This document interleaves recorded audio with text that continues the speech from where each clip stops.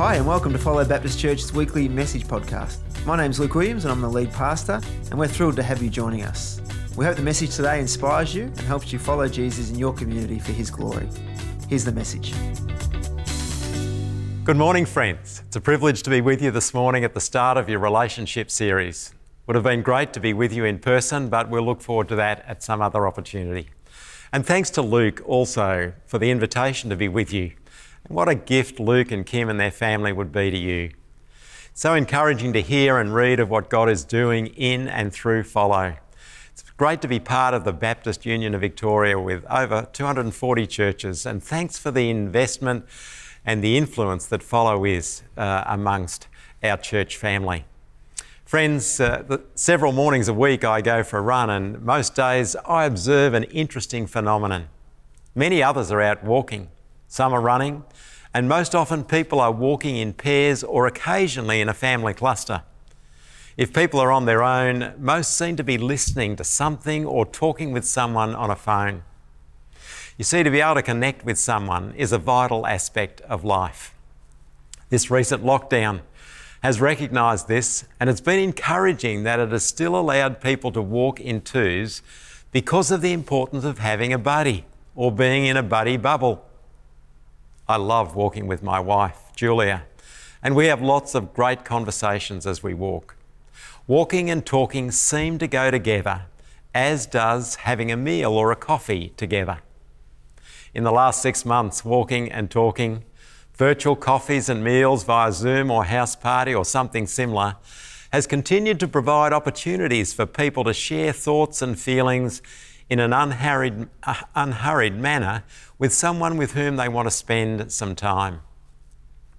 When people say, let's go for a walk or let's have a coffee or a meal, it's often code language for, I'd like to share some time with you and share some of who I am and get to know you better. One day between the first and second COVID lockdowns, Julia and I rode from Mount Waverley, where we live, to Ashburton along a bike track.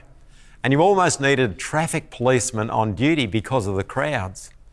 And on arrival in Ashburton, people were everywhere and queuing for coffee to stand around and share with friends. Bike and walking tracks continue to remain crowded. Why is that? Because friendships matter and friendship matters. You may have heard about a guy called Ryuichi Ichinikawa, who launched a new business in Japan around 2012. He was paid to be people's stand-in best friend. He acted as a stand-in husband at events, even as a best man at weddings where the groom didn't or couldn't find one. Some years ago, Ichinikawa said, "It started when I was running a mail service, answering questions for a fee. Clients sent me questions they couldn't ask anyone else, like whether they should get plastic surgery. And one day a client asked me to speak at his wedding. He wanted his best friend to give a speech, but he didn't have a best friend. So he wrote the speech and I went to the ceremony and read it out. Everyone cried, which made me less uncomfortable about it. I did about 10 marriages after that, pretending to be the husband's friend or boss, and I always gave an emotional performance." Ichinikawa now has a booming business with employees who offer the service of being people's fake spouse, friend, colleague, parent, boyfriend or girlfriend at social functions.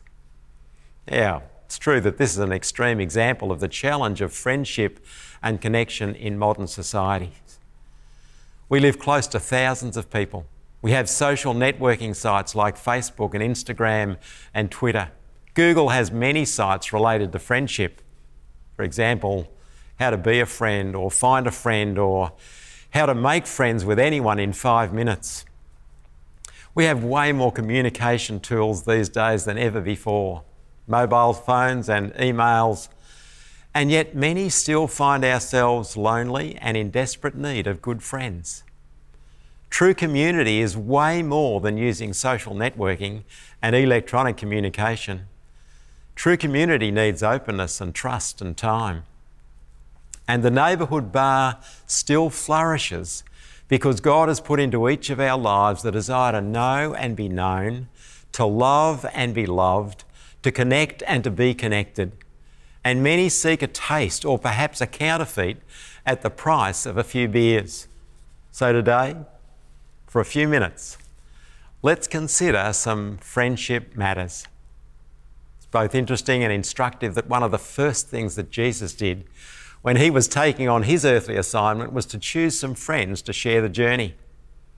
And in Luke 22, you read just before he was to be crucified, he expressed to these friends the significance of their friendship and how these friends had been with him in all his trials. We also find Jesus nurturing significant and deep friendship with others. For example, the three siblings, Mary and Martha and Lazarus. We read of them showing him hospitality and all of them sharing deeply together. Relationships and friendships play a central role in our sense of well-being, whether positive or negative. In fact, the way we relate to others can have a massive impact on their well-being as well. Friendships are the virus of influence. They can breathe life into people and help them face challenges in ways that can never be done alone. Volumes have been written about this. Many movies and sitcoms are about this, and people live out their hopes and fantasies through such shows. You can read all you like and watch as many shows as you like, but the rubber hits the road when you're actually engaging with another human being.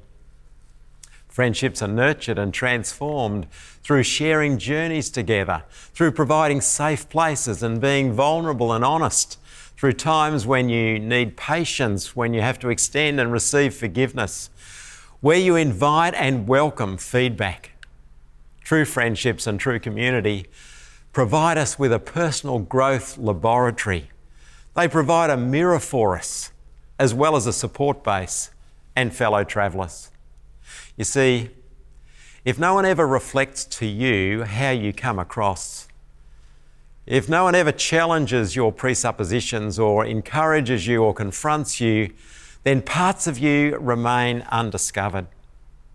One of my favourite definitions is, a friend is someone who knows all there is to know about you and loves you just the same. In other words, will always act for your well-being. There's an ancient text that has bucket loads of wisdom about friendships and the need to love and respect others. The book of Proverbs emphasises that a few close friends are better than a host of acquaintances. It talks about relational walks that last not only for an hour now and then, but a handful of companions with whom we walk over many years or even a lifetime. The VIPs, the very important people of our relational world, the people with whom we socialise and recreate and share life and the joys and the sorrows, the fun and the challenges, the people with whom we laugh and cry.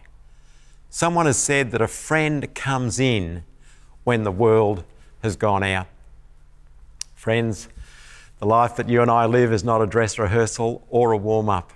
It's the one and only opportunity we get to embrace the great adventure of living. And one of the most critical decisions is about with whom will we share this adventure. Proverbs offers guidelines about the team of people with whom it's good to walk through life. In chapter 13 and verse 20, the writer says, "He who walks with the wise grows wise, but a companion of fools suffers harm." According to this proverb, we need to be careful with whom we walk, for those we walk with are more deeply connected and influential than we think or realise. And we enhance our chances of growing in a positive direction by choosing friends wisely. For example, we develop good judgment by choosing friends who make wise choices. We help to strengthen convictions by linking with those who stand up for what they believe. We often become kinder and more generous by spending time with those who are gentle and grace-giving. And we walk closer with God if we get to spend more time walking with those who make spiritual disciplines and intimacy with God a priority. Choosing helpful friends is like putting together your own personal development team. And the converse is also true. We can make shipwreck of our lives by being steered off course by those with whom we associate. In Proverbs 22, the writer says, "Do not make friends with a hot-tempered person. Do not associate with one easily angered, or you may learn their ways and get yourself ensnared." Centuries later, Paul, in writing to the Corinthians, says, "Do not be misled. Bad company corrupts good character. You and I will pay if we walk with those who are unhelpful." So the key question today is, who do you want to become? It's not about personality or giftedness or talents or career. It's about integrity and character.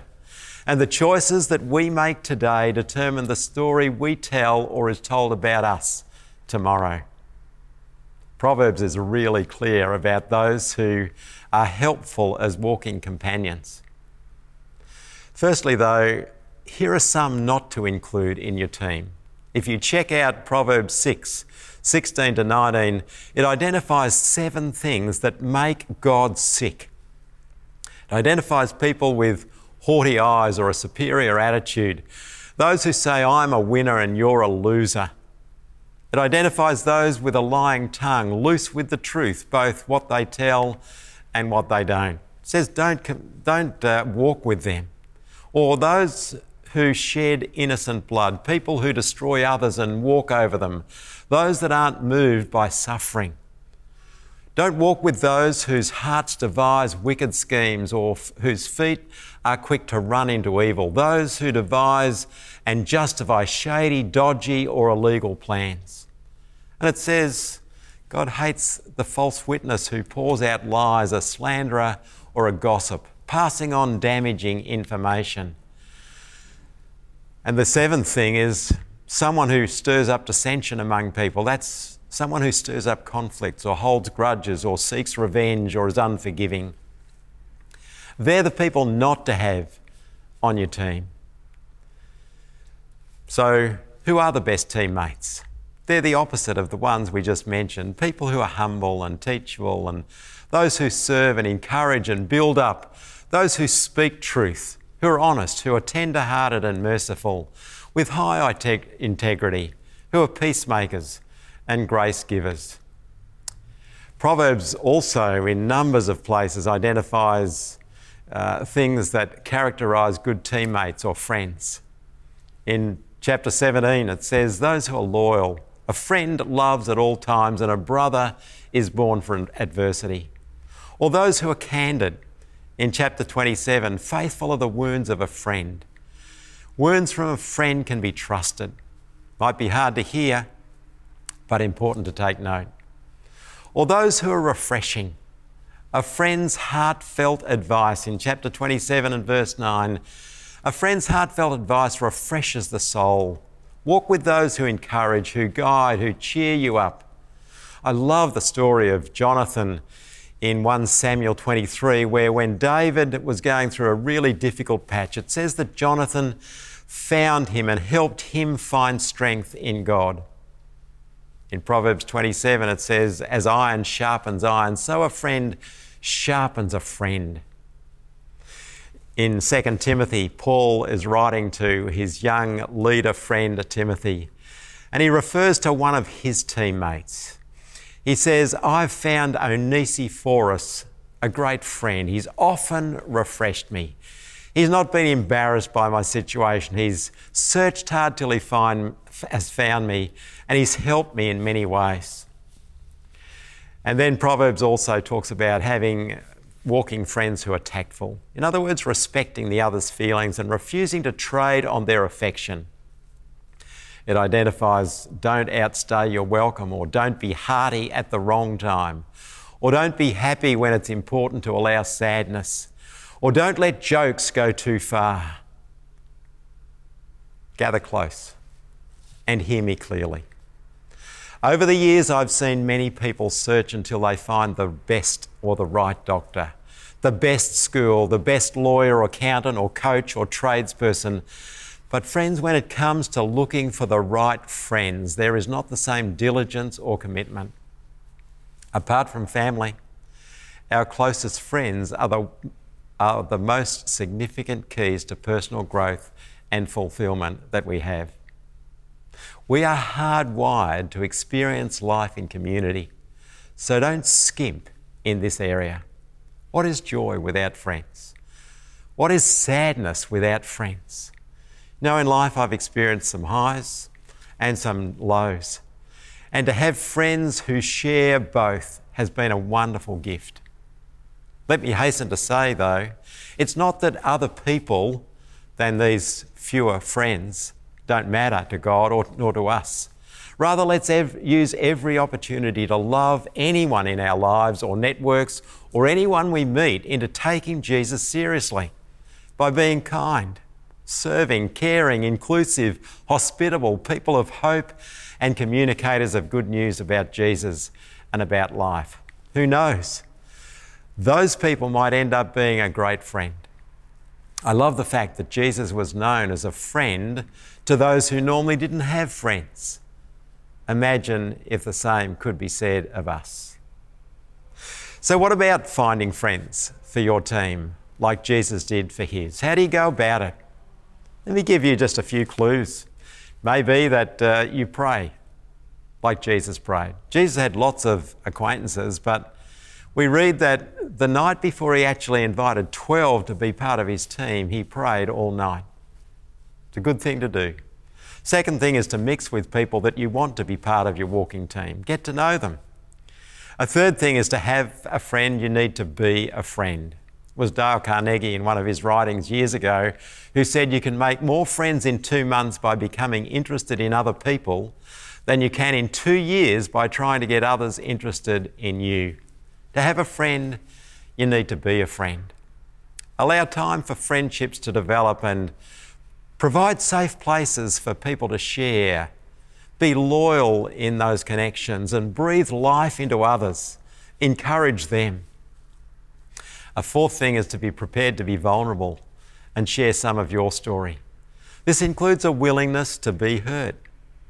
Don't expect perfection. If your goal is to stay safe, then don't get involved in deepening relationships. A fifth thing is to care enough to challenge and confront. This is a good test of a relationship.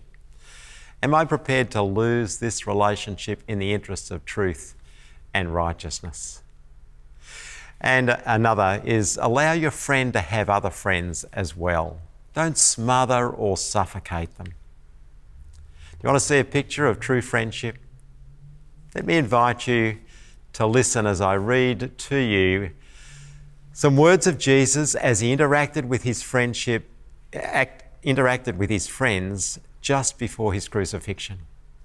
He said to them in John 15, "My command is this, love each other as I have loved you. Greater love has no one than this, to lay down one's life for one's friends. You are my friends if you do what I command. I no longer call you servants, because a servant does not know his master's business. Instead, I've called you friends, for everything that I've learned from my Father, I've made known to you. You did not choose me, but I chose you and appointed you so that you might go and bear fruit, fruit that will last, and so that whatever you ask in my name, the Father will give you. This is my command, love each other." In Jesus, we see a willingness to give his life for his friends. We see a willingness to share what he knew of God and life. In other words, there were deep conversations that he entered into. He empowered others to be fruitful. He breathed life and resources into others to enable them to be fruitful and fulfilled. He challenged them to love as he loved. In other words, he was saying, be those who reach out and touch someone deep in their being in order to bless them. The definition of love that we find in 1 Corinthians is to be kind and patient and not envious or boastful or proud, to be honouring of others and serving of others, forgiving, protecting, trusting and persevering. Choose your friends, your walking companions wisely, and be a friend to those after the model of Jesus. Let me share with you an invitation from someone who wants you to be on their team. And I reckon it's an invitation too good to refuse, and yet some people do refuse it. It was Jesus who said, "Are you tired? You're worn out? Burned out on religion?" He was really saying you're tired from trying to do life on your own or through a set of rules. He says, "Come to me. Get away with me and you'll recover your life. I'll show you how to take a real rest. Walk with me. Work with me. Watch how I do it. Learn the unforced rhythms of grace. I won't lay anything heavy or ill-fitting on you. Keep company with me and you'll learn to live freely and lightly." Jesus invites us to be a walking companion with him. And in doing that, he'll help us become really good walking companions and those who share their life well with others. Friends, I'd love to lead us in prayer. Can we do that? Thank you, Jesus, that you've created us for community, for connection, for walking companions. Please help us to each accept your invitation to walk with you. Please help us to find and to be those who breathe life into our relationships. And please help us to be a friend to people like you showed us how to be. And this we pray in your name. Amen. Thanks for tuning in to Follow Online. To stay updated, go to follow.church. As the people of God, let's stay connected and follow the words of Jesus to love one another.